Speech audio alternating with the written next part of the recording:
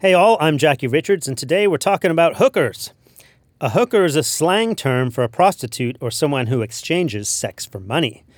The meaning of prostitute was popular by 1845, but where in the world did it come from?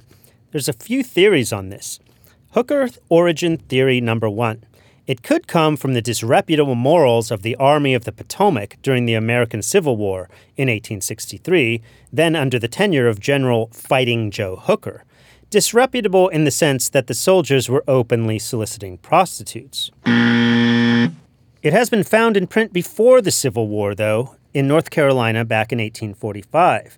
A letter from the era states from one man to another, if he comes by way of Norfolk, he will find any number of pretty hookers in the Brick Row not far from French's Hotel.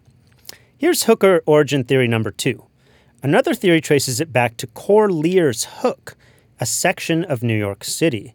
Back in 1859, in a dictionary of Americanisms, we find the following definition. Hooker, a resident of the Hook, i.e., a strumpet, a sailor's trull, so called from the number of houses of ill fame frequented by sailors in Corlear's Hook in the city of New York. Hooker origin theory number 3.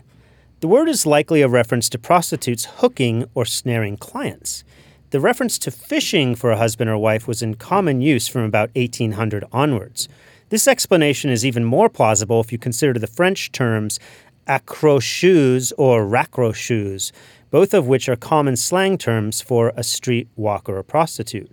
Accrocheuse literally means a hooker of men. So make sure to tell all your friends about this flash briefing so I can get some new people hooked on funny word history.